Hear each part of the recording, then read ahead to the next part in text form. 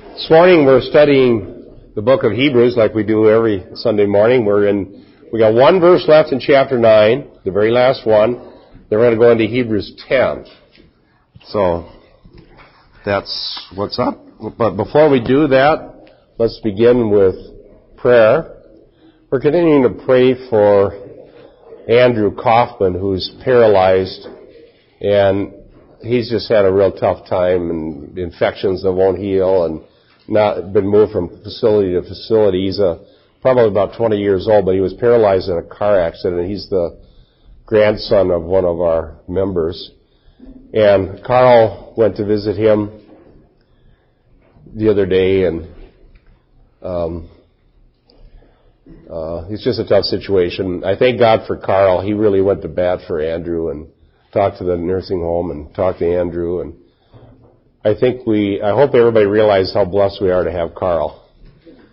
He's pretty special. I'm impressed with what he does. Hey, Dan.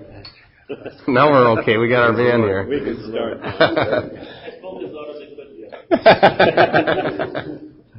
yeah. Okay, let's begin with prayer. Heavenly Father, thank you for the grace and mercy you've shown us through Christ and the gospel. Thank you for Christian friends and fellowship, for the fact that we can reach out to one another. And we have someone who's very much hurting and needy, and that is Andrew, who's paralyzed. And Lord, that you'd work in his heart and mind, help him to realize that there's always going to be problems and difficulties wherever he may be living. And Lord, we continue to pray for the healing of these sores, that he wouldn't get any more infections, and that he could progress as far as what he's able to do. Lord, as we open your word, it's our honor to do so, and we want to learn, we want to grow, we want to be encouraged in our faith. So give us wisdom and understanding, we pray in Jesus' name. Amen. Okay, Hebrews chapter 9, and the verse 28 is the one verse we have left to do. Hebrews 9:28. So, Christ also, having been offered once to bear the sins of many, shall appear a second time for salvation without reference to sin to those who eagerly await him. We haven't read those cross references yet, although we did discuss a little bit about the verse. We mentioned last week that the many is an allusion to Isaiah 59, where God said the Messiah, the servant of Yahweh, would be poured out for many. Also referenced in Romans 5, the same phrase, the many. Notice that he's having been offered once. That's a theme in the book of Hebrews. Once for all. God sent Jesus, who died once, and that one offering deals with the sin of all those who believe in him, who trust his finished work for their salvation. Once for all. So that totally takes all conception of human effort or human works out of this, or human merit, because God did it all through Jesus Christ. Then it talks about the second coming, shall appear a second time for salvation without reference to sin. Let's talk about the tense of salvation here. How is it that we're already saved? Because it said he died once. He made the one payment, so that would be our salvation. So how is it that he's coming back a second time for salvation? Anybody? We've talked about it before. Keith? We're saved. His atonement and his death and his blood the first time made a way that we could be saved from our sins, and his appearance the second time will set to right the temporal world that we live in, so that we will experience salvation in a tangible way. In the fullest sense, the bodily resurrection, the millennial reign of Christ in a perfect environment where Christ is actually literally reigning on the throne. So I've mentioned this before. You can find this in Romans 5. We won't turn there now because I've said it many times. But in Romans 5, there are 3 tenses of salvation in regard to our sin. It's concerning the past. We are saved from the penalty of sin. Concerning the present, We are saved from the power of sin, as it will say in Romans 6. Sin will not reign over us. Concerning the future, we shall be saved from the presence of sin. So, nice little, what's that called? An acrostic? What do you do when you have alliteration or acrostic? When you have three? Well, somebody here should know these things. I'm supposed to know. Oh, I'm the teacher. All right. So you can remember, okay, penalty, power, alliteration, presence. That's the tenses of salvation. So when Christ returns without reference to sin, we really learned that in his passage. So he'll appear a second time without reference to sin. Why? Because the first time he came and paid for sins. The second time he comes and delivers his people from all of the results of sin, including mortality, because we'll receive an immortal resurrection body, including any presence of sin tainting us. We shall be perfected. And so that's why there's a future. But it says, to those who eagerly await him. I'm going to be preaching on this morning the end of Matthew 24 and the beginning of Matthew 25. And we're going to talk about awaiting that actual belief in the soon return of Christ is a motivating factor, and it's something that should be true for all true Christians, that we should be longing for his appearing. And if we're not even thinking about it, and we don't think it's ever going to happen, and we don't care about it, we like this life better, then we have reason to be concerned that we're actually false disciples. Amen. So hopefully, by God's grace, we're eagerly awaiting the Lord. Amen. And his soon return. Because this world is sick. Amen. Well, the third is important because your body's going to die corruptible. Yeah. And raised incorruptible. Amen. So the flesh is corrupt. Within my flesh dwelleth no good thing. So thank God for the third part, that will be raised incorruptible. Amen. Because a lot of us like to think we're incorruptible in the flesh now, but we're not. No. Well, there's some people that claim that this latter rain movement was claiming they already had their resurrected bodies, but notice that they died. Yeah.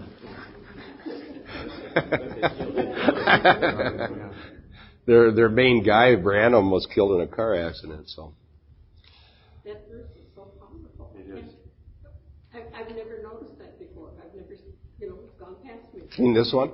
Yeah, without reference to sin. Without reference to sin. My goodness. Amen. If we understand what sin is, and then it's taken care of. It's taken care of, and it's all gone. We don't have to deal with it. Amen. Wow. All right, so we've got some great references here. I don't know where to start this week. People sit in different places, so we'll start back. Richard. Bob, can I just ask you one question? Yes. Can you maybe clarify this one little word, many? Yes. I'll give you a verse that'll help us do it, and you can read it. All right. Isaiah 53:11 and 12.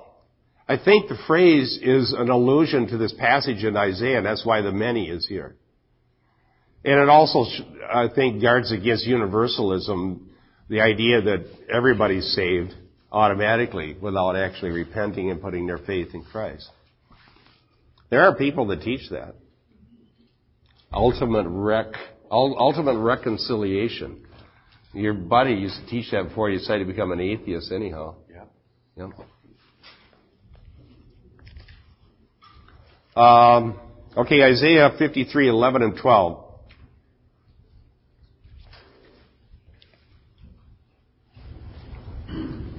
He shall see the labor of his soul and be satisfied.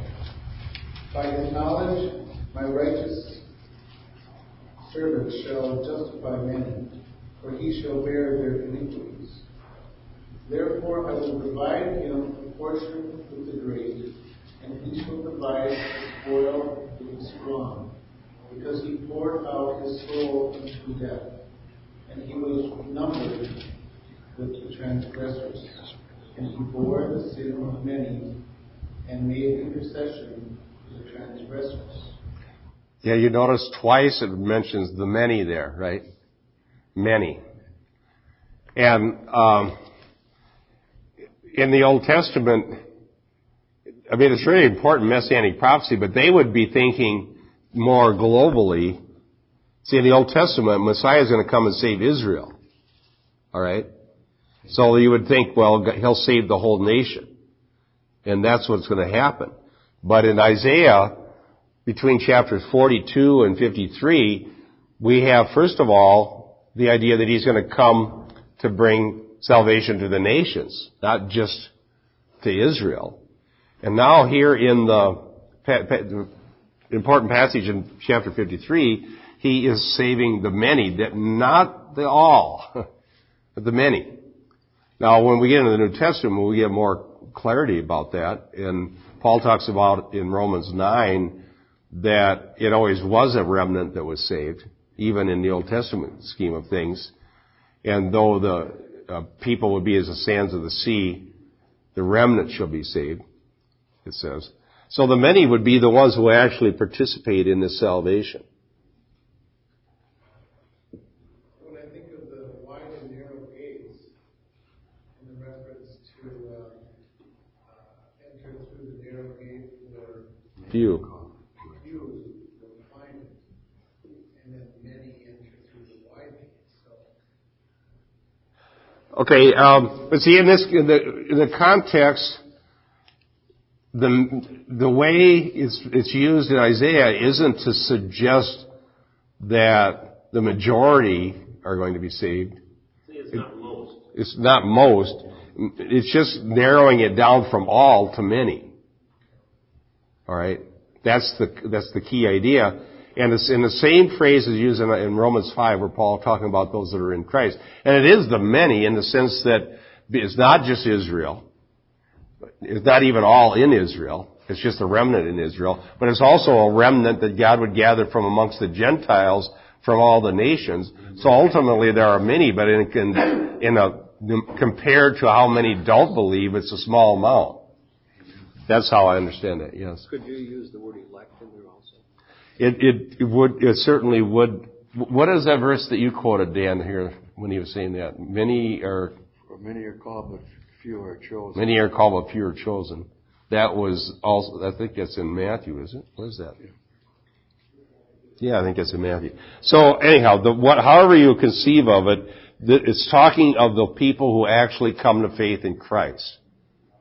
There's no salvation outside of faith in Christ.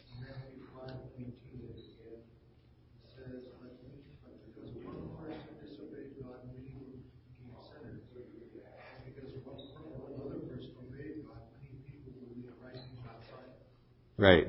That's in Romans 5, right? Yep.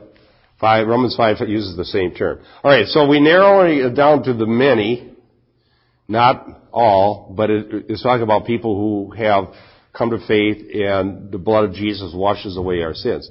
All right, now let's look at some others. Olga, you want to read one?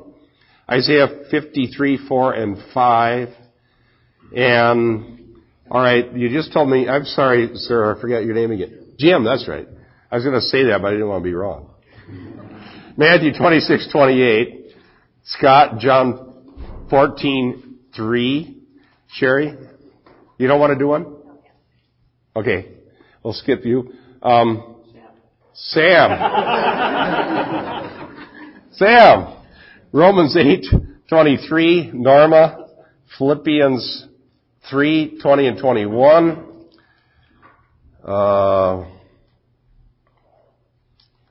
Linda, 1 Thessalonians 1:10. Pete, 1 Thessalonians 14 through 17. Let's do those, and I got a few more here. John 14:3. Okay, Olga.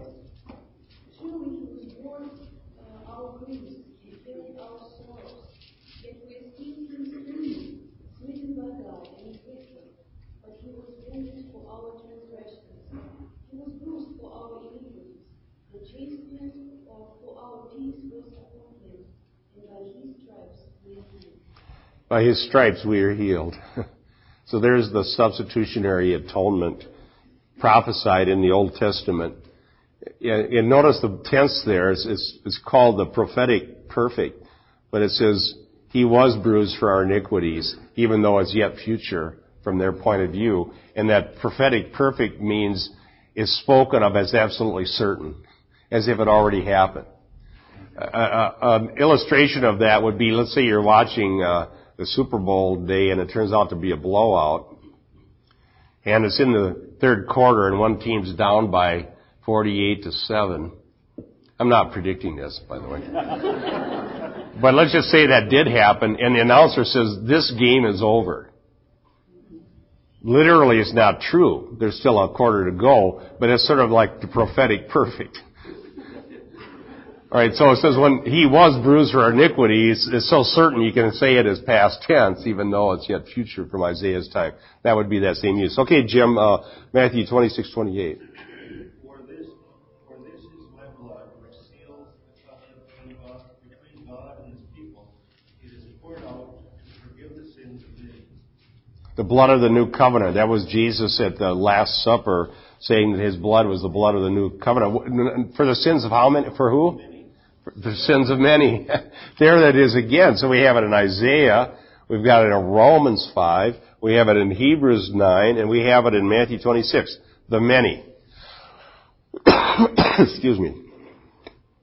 Okay, then John 14 and verse 3. And if I go and prepare a place for you, I will come back and take you to be with me, that you also may be where I am. Very, very important promise. Where I am, there you may be also, I think it says in the other versions. Romans 8:23. And not only this, but also we ourselves, having the first fruits of the Spirit, even we ourselves grow within ourselves, waiting eagerly for adoption as sons. Okay, so people who have the Holy Spirit groan, waiting eagerly for this ultimate salvation. Amen. There's a good reason for that.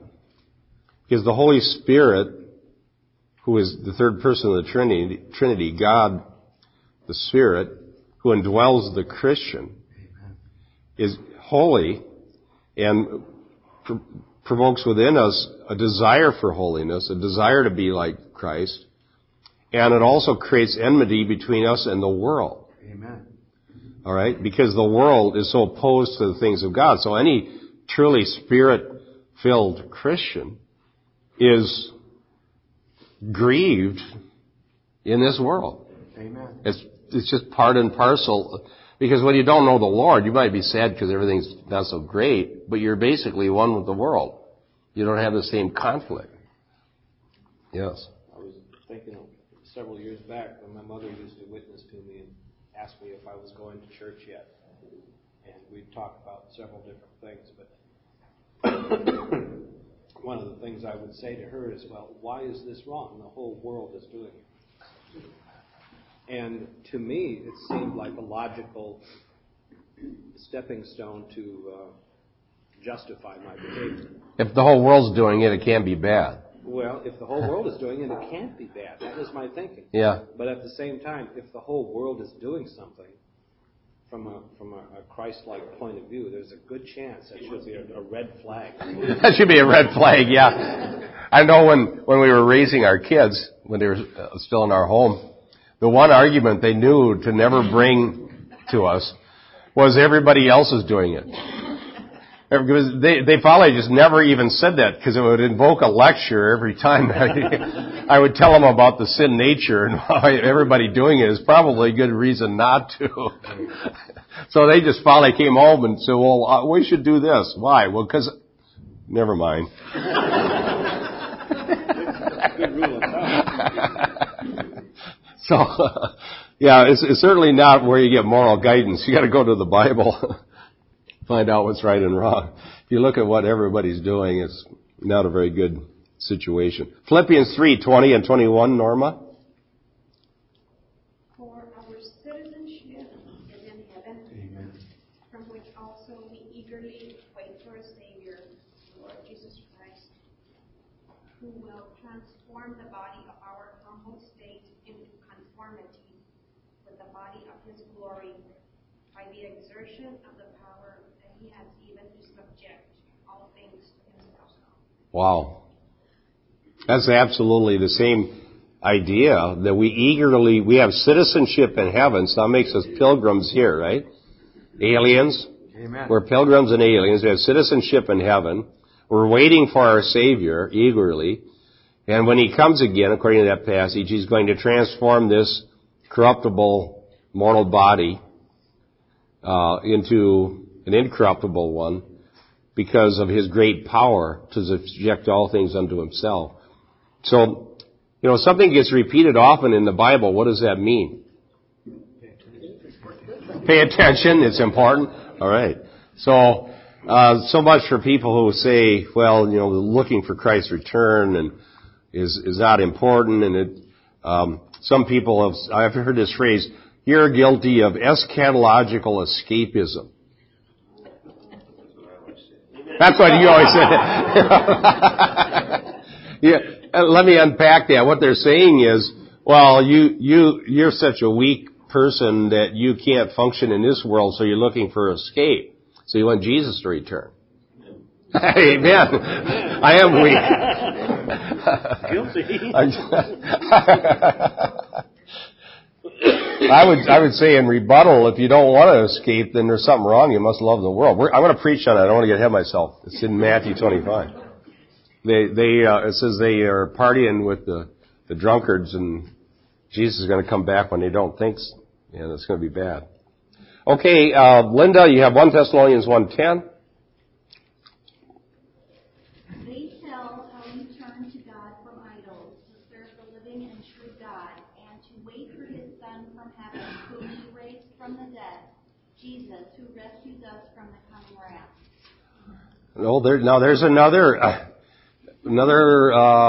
aspect of this. It says to wait for His Son from heaven, who rescues us from the coming wrath. Amen.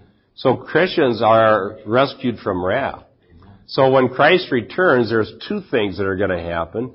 His own are going to be rescued, redeemed, raised, glorified, and those who have spurned the gospel are going to be facing God's wrath. Amen.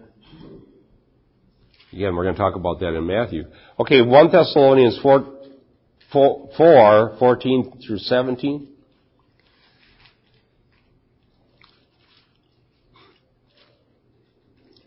For if we believe that Jesus died and rose again, even so God will bring with Him those who sleep in Jesus. For this we say to you by the word of the Lord, that we who are alive and remain until the coming of the Lord will by no means precede those who are asleep. For the Lord Himself will descend from heaven with a shout, with the voice of an archangel, and with the trumpet of God, and the dead in Christ will rise first. Amen. Then we who are alive and remain shall be caught up together with them in the clouds to meet the Lord in the air. And thus we shall always be with the Lord. Amen. I like that. It's even 18 right after that. Therefore comfort one another with these words. And it's funny because I'm around other believers and other Christians. It's funny when I make the comment that I'm impatient to get home, and even with a comment like that, I don't understand how they don't understand me saying that. I don't know why they're going to be going home too, and they're living in the same world I am right now. But it strikes me funny sometimes when people, lift the brow when I make a comment. Okay. I can't wait to get home. Well, that's a good point. And Pete was saying that there are a lot of people who think it's odd that we long for the return of Christ. For one thing, it's changed, I think, in the evangelical culture. Because when I became a new Christian in 1971, and I started going to church where they were preaching the Word of God, they were always talking about that. In fact, even it was common lingo that in Sheldon, Iowa, where I was a new Christian, and I went to this little Pentecostal church, the people who led our family to the Lord, they'd say, next week there'll be a church picnic in the park should the Lord tarry. Now, you remember that terminology? And the songs that we sang in the little Pentecostal church reflected the idea of longing for the Lord's return, and there were many of them. When the roll is called up yonder. In fact, the little church in Ames where I was attending when I went down to witness at the Iowa State campus, after I went to Bible college, I went back down to where I used to go to college to witness to the fellow students I used to have. And Sunday night service, Reverend Hilton Griswold, who was a former piano player for the Blackwood Quartet in the 30s and 40s, he was the pastor of this church, and he had a big clock like we have here with a big sweep hand, and he'd sit at the piano on Sunday night, church started at 7, he'd sit right there, he'd watch the clock. Second hand hits 12, 7 o'clock sharp, boom, the piano started. And it was always when the roll was called up yonder. And he played that piano, I'm telling you, there wasn't a key on it that didn't get hit somewhere along the line. And we had church. And so in those early days in my life, I noticed how the Christians were always talking about the return of the Lord. And then what happened was this other teaching came in the 80s. These were the people that I knew as an early brand new Christian. They were always kind of the poor people, the ones on the wrong side of the tracks. That the only hope they had was the world to come because they didn't have much going for them in this world. And their songs and their preaching reflected that idea, but they had the Lord, and so they were rich. Well, what happened was our movement became popular and successful, and we got TV preachers, and we got health and wealth preachers, and we've got money, and we got cathedrals and power and clout and social influence. And suddenly the idea of the soon return of the Lord became some quaint, antiquated thing that people that didn't have anything going for them thought about. And I think that what's happened, Pete, is that evangelicalism has become focused more on the here and now because we have more going for us in the here and now. And all of a sudden this other thing just looks like escapism or some weakness or something.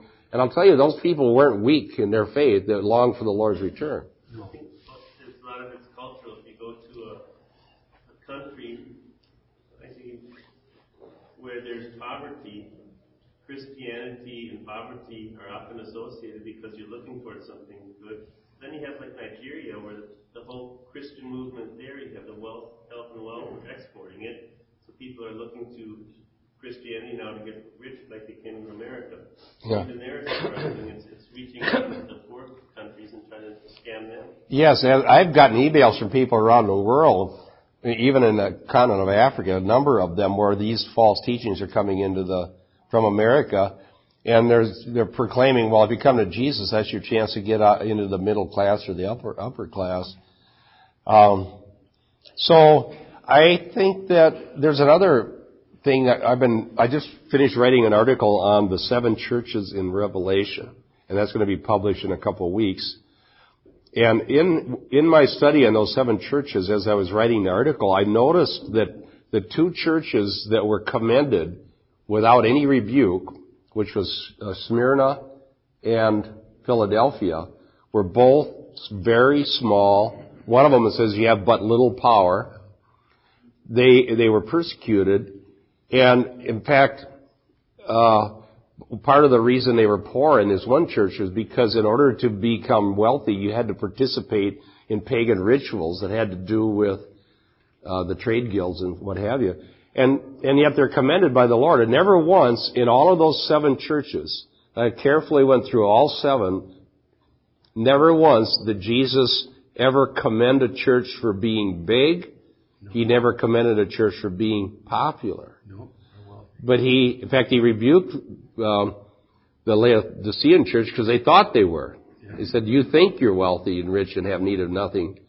But he commended churches for being faithful in their confession. And he promised that he was returning. And so, shall we join with the many Christians down through the centuries who long for the Lord's return? Amen. And let's resist this temptation to have such a popular religion that we can have everything we need in the here and now. Even if we are wealthy, our life does not consist in the abundance of the things that we possess. Amen. It says that in Luke 12. Well, we had some more verses to look up because this one was so rich. Phyllis, could you look up Titus 2:13 and Mark 1 John 3:2? Okay. Titus 2:13. I think it might say something about the blessed hope. Maybe it does. Titus 2:13.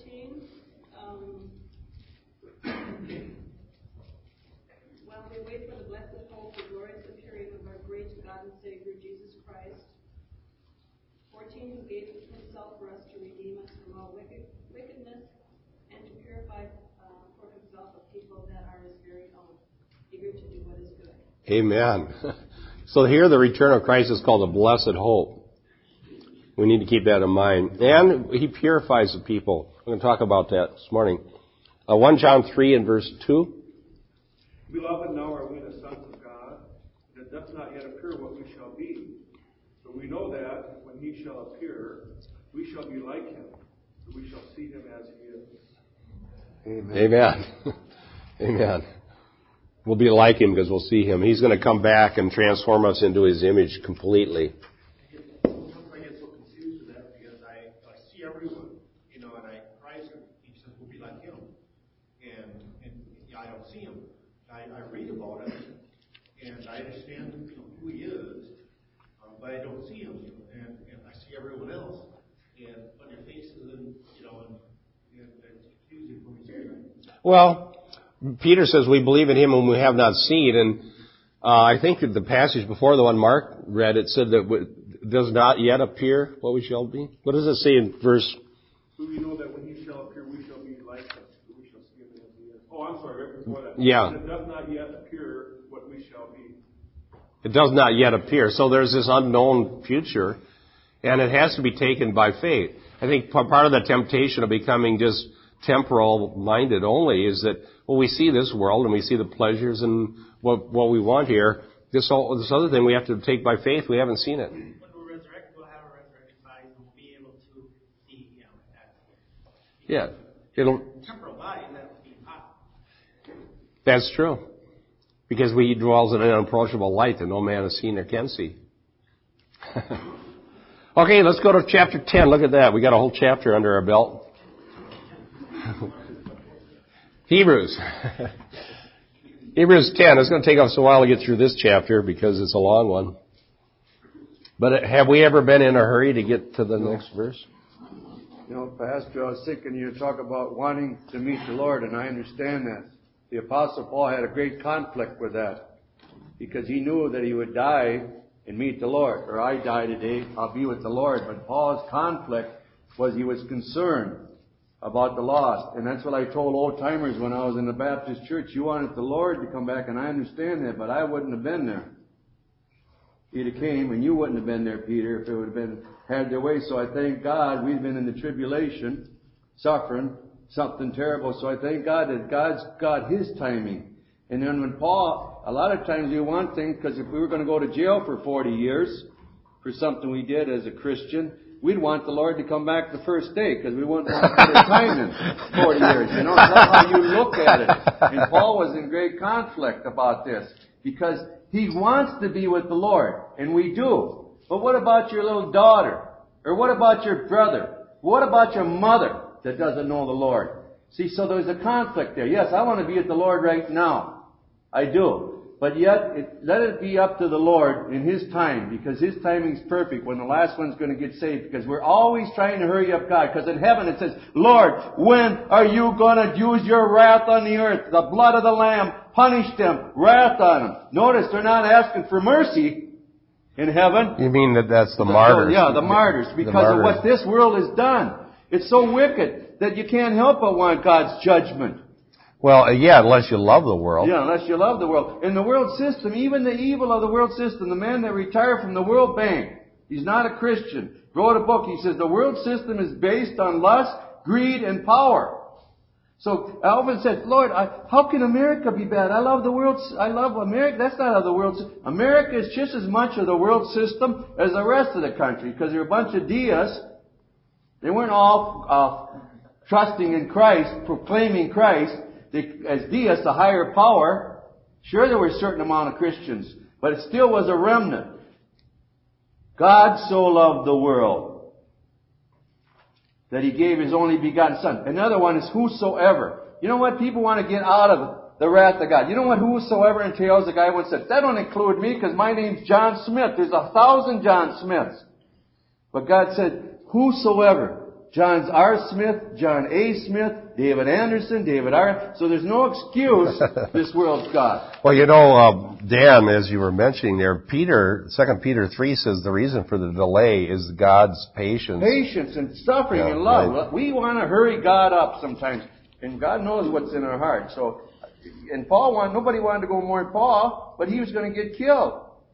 But yet he knew he'd be with the Lord. That was in Philippians. So we can get with the Lord right now. We can volunteer, go over to missionary work, and be killed within a month if we're in a real hurry. That's true. You know what, Dan? I'm not joking. I know. I'm not joking. Dan, John MacArthur said, they asked MacArthur if he believed in a pre-trib rapture, and it's my favorite quote about the rapture. MacArthur says, I'm not going through the tribulation. And they said, well, how do you know? And he says, well, either there's a pre-trib rapture, in which case I don't go through the tribulation, or if there's not, the first day of the tribulation, I'm going to get on a plane, I'm going to fly over to Antichrist headquarters and preach the gospel to him. Either way, I don't go through the tribulation. So, all right, I'll get you out of here in a hurry. I understand what you're saying, Dan, but I mean, my comment was... I understand where you're coming from, Peter. The fact of you long for the Lord. I understand that. I don't want the rapture coming quick and all that. That wasn't the point. No. The point was just in general. In general, right. They don't understand. You know, yeah. They don't. They honestly don't understand the rapture. They don't understand a lot of these things. Well, you know, you're right about the thing about our circumstances sometimes determine how much we long for the Lord's return. If we were going to go to jail, we probably want Him to come back now. I mean, I used to joke when I was in Bible college, if somebody got engaged and their wedding was like in 2 weeks, I'd say, well, I hope the Lord comes back before that. And the person... well, yeah, I love the Lord more, but... I'm not trying to be mean, but I just, you know, the whole... that's why God knows our hearts.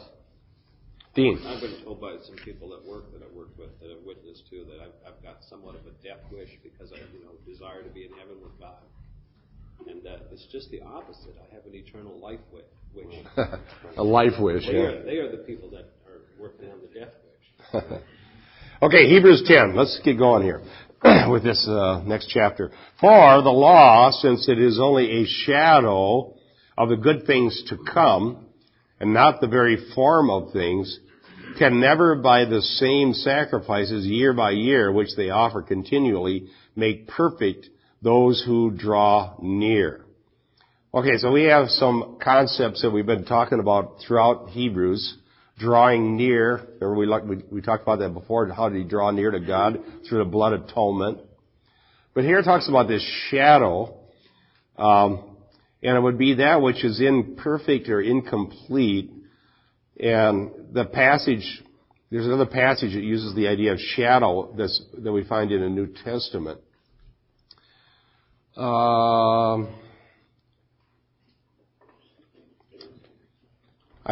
got a couple of new people that I don't know, so I can't tell you your name. Do you want to read a passage? Who? Edie? Heidi. Colossians 2, 16 and 17. That's a passage that talks about the shadow as well.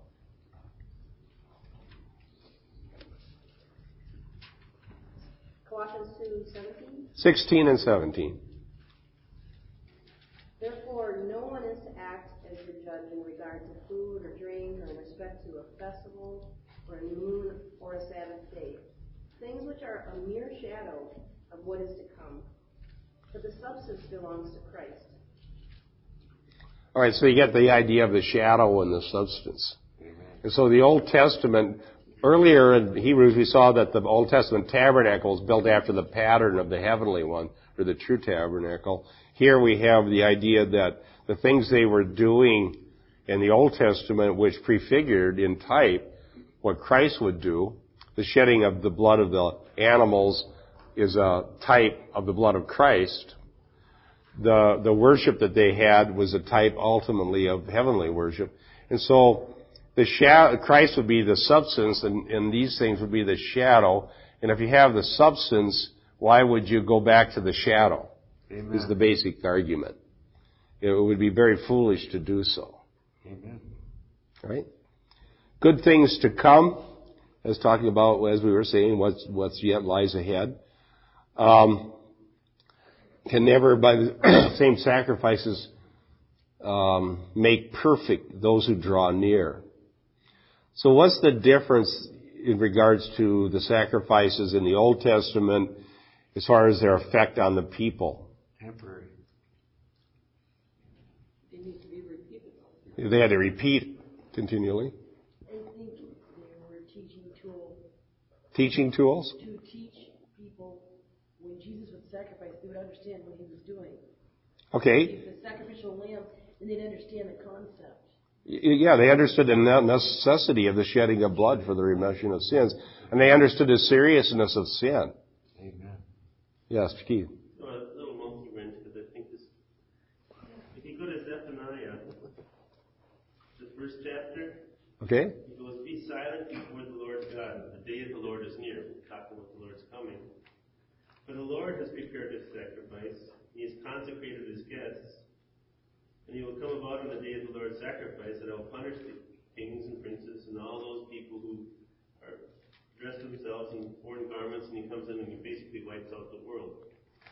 So there's almost a third sacrifice where these people are, the Lord he came, he had the first set of temple sacrifices prefiguring Christ's sacrifice. Okay.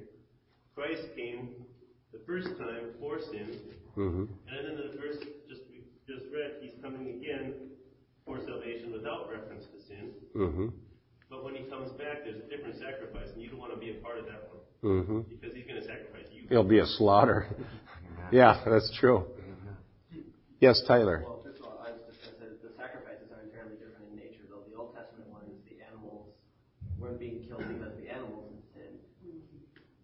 Yeah, the animals were the prefiguring of Jesus, and both of those were killed for other people's sin. Whereas this one is, they're different.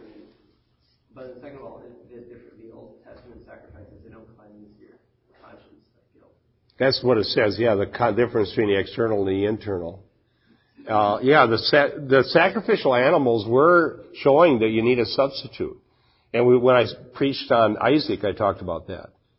That whole idea of the substitute in this narrative of Isaac, where God provided a substitute for Isaac, and it turns out to be the ram. And then from then on, later, and when the law is established, they always had a substitute. If you don't have a substitute, then God comes and makes a sacrifice, and you're the sacrifice. Ultimately, in judgment, yeah. Okay, so this is talking about Christ's work as perfect and complete, whereas this other is foreshadowed the ultimate reality, which is Christ once for all sacrifice. Once for all, very important. That's what makes Christianity different than all the other world religions. Amen. Once. That there's a completion that we can receive by faith rather than work, and never quite get there. All, 100%. One time we were having an apologetics meeting, and there was a professor of world religions there. And somebody asked the question, is the Christian doctrine of grace unique amongst the world religions? Amen. And this guy who's not that, I don't know how conservative he was from Augsburg, very brilliant guy. And so here, this professor sat there and thought about it, because here's this guy in his head, he's got all his world religions that he studied all his life. Is there another religion, it has the concept of salvation by grace. And he says, well, there's this little tribe in Africa, but no, it really wasn't the same. There was no other world religion that had the idea of salvation by grace, the way the Bible does, yes. I was talking to a Muslim this week. Oh yeah, thanks for reminding me. Keith has a story to share. He got a chance to witness to a Muslim. Tell her story. He's a super nice guy. I like him. I wasn't trying to get his scalp or something. You're just talking. And so I asked him what he believed, and he was saying, I believe in the Torah, and I believe in the Gospels, and I believe in the Quran. I said, do you believe in the resurrection? No. It was very, very quick, and he says, we were talking about, he believed in a God of love. He was from a Muslim sect that was appalled with what was going on in the Middle East. In fact, he worked for the Defense Department. Okay. Which he was, believed in a loving God. He believed in the wrath to come. He believed in a lot of things, but this Christianity, I just don't get it, especially this atonement. I mean, that was the resurrection, and the concept of atonement was something that he couldn't conceive of, because we have to pay for our own. Yeah. Yep. We have to pay for our own. He couldn't get that concept. It was a foreign thing to him.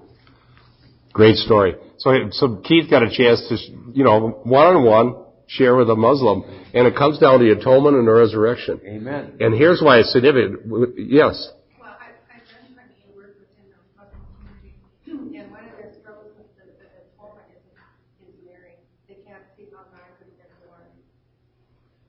born. Oh, the virgin birth. So it gets to be concept Yes. of the Trinity, because for them, it's a monotheism, and the Trinity concept is very difficult, because if God, there's the concept that God can be created, like Jehovah's Witnesses, they reject that straight out. No, God had to exist from all eternity to be God, otherwise He's not God. Well, that's a good theistic definition of God. So then we have to argue that Jesus did fit that definition. That's where the big. So you're talking about the deity of Christ.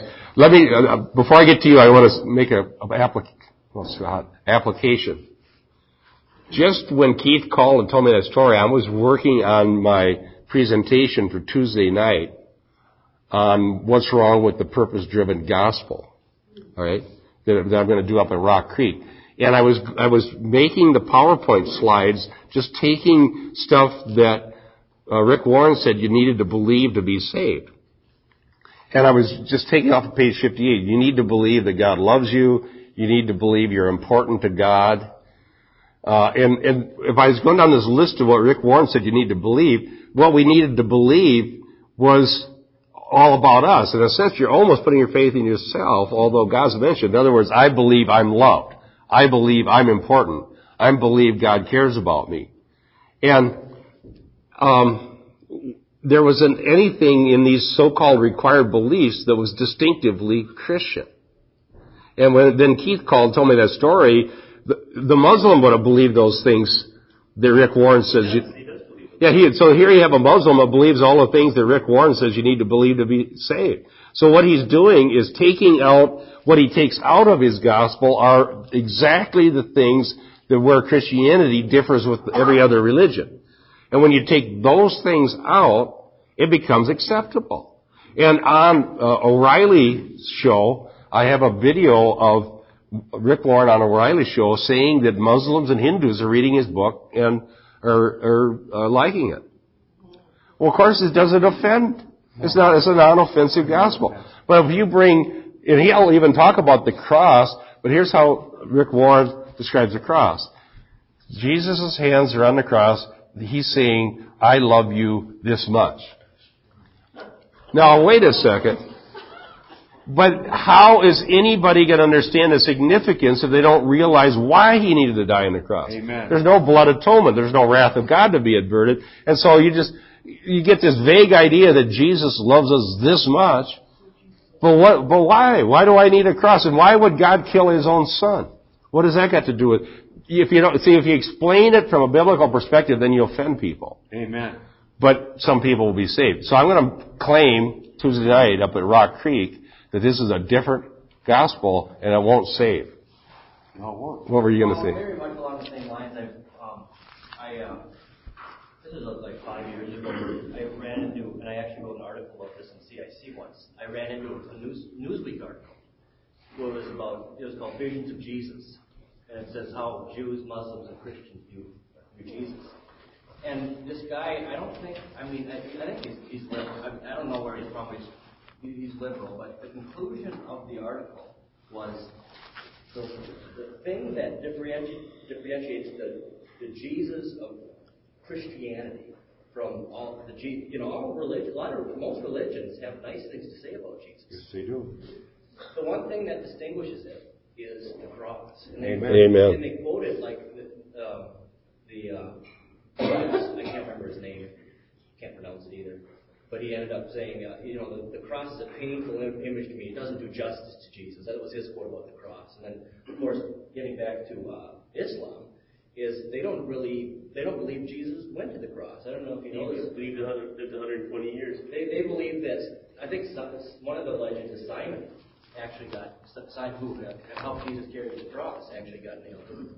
So you can see how talk about a way to get away from the cross. Yeah. But the cross is where grace is, because we don't do anything with the cross. It's 100% the work of Christ. Right. And along with that, you must say that Jesus told empty. Yes. None of the other religions. There's a big The empty tomb. And All right. When Paul says the word cross, that's in like 1 Corinthians chapter 1. What that really is entailing is the whole everything work of redemption, including Yep. the resurrection. The cross is a shorthand way of saying the incarnation, the sinless life, the substitutionary atonement, the shed blood, the propitiation, the expiation, the resurrection, the ascension. That's the whole work of God's salvation in Christ, summed up in the cross. Amen. Everything about the atonement. Right. Now, I have one of Jan Markell's board members sent me a tape that is from MacArthur talking about this very issue of the seeker movement.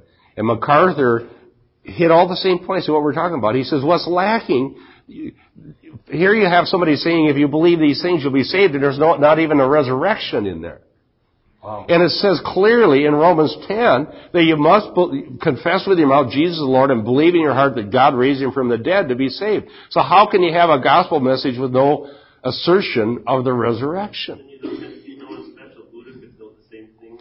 Yeah, and he says you have to believe that Jesus died on the cross. Okay, but everybody believes Jesus died on the cross. Not everybody's saved.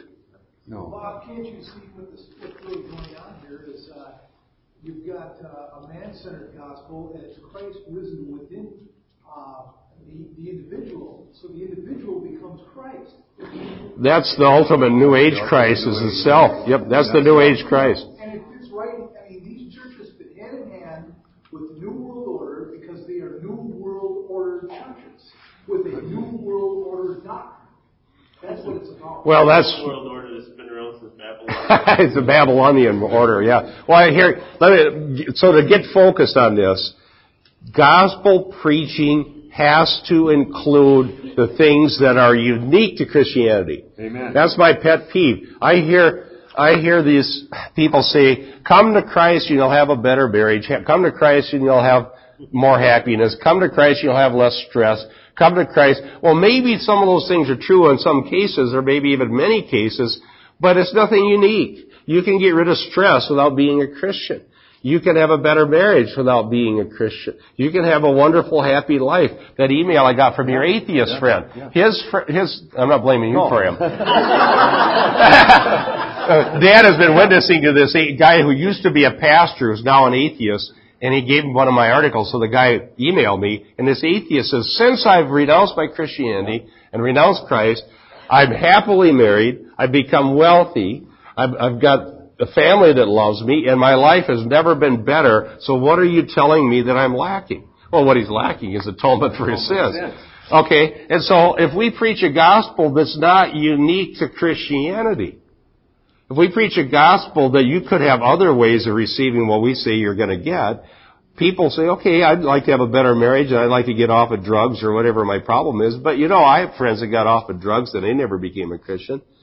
I have people, I know friends that have good marriages and they don't serve God. So why should I have to go to church to get these things?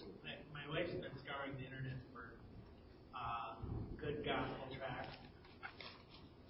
If you haven't done it, you don't know how hard they're to find. Hard to find a good gospel tract. A good gospel tract that covers all of the, some of them will cover some of the essential differences or unique points of the Christian faith, but none of them have found one that covers them all. Is a truncated gospel like having a diet with no vitamin C? I'm going to use that. I'm going to borrow that. Keith came up with a perfect illustration for me to use at the conference up in Rock Creek. You take purpose-driven life. There are many Christian truths in there. There's all kinds of Christian truths that we would agree with. But Keith gave an illustration. He said it would be like these sailors back before they understood this, and they'd get scurvy because they had no vitamin C. They had all the food they needed for however long they're going to be out at sea, but they didn't know what we know today. And so they'd get scurvy because there was no fresh fruits. Yeah, you could actually die from scurvy. And so I'm going to say that if you have a purpose-driven life church with a purpose-driven life gospel, you're going to get spiritual scurvy.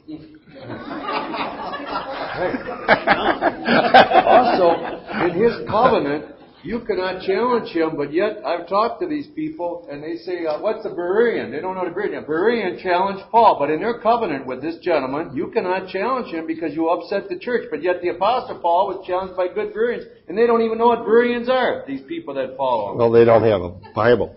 Okay, anyhow, I guess we got to be done here.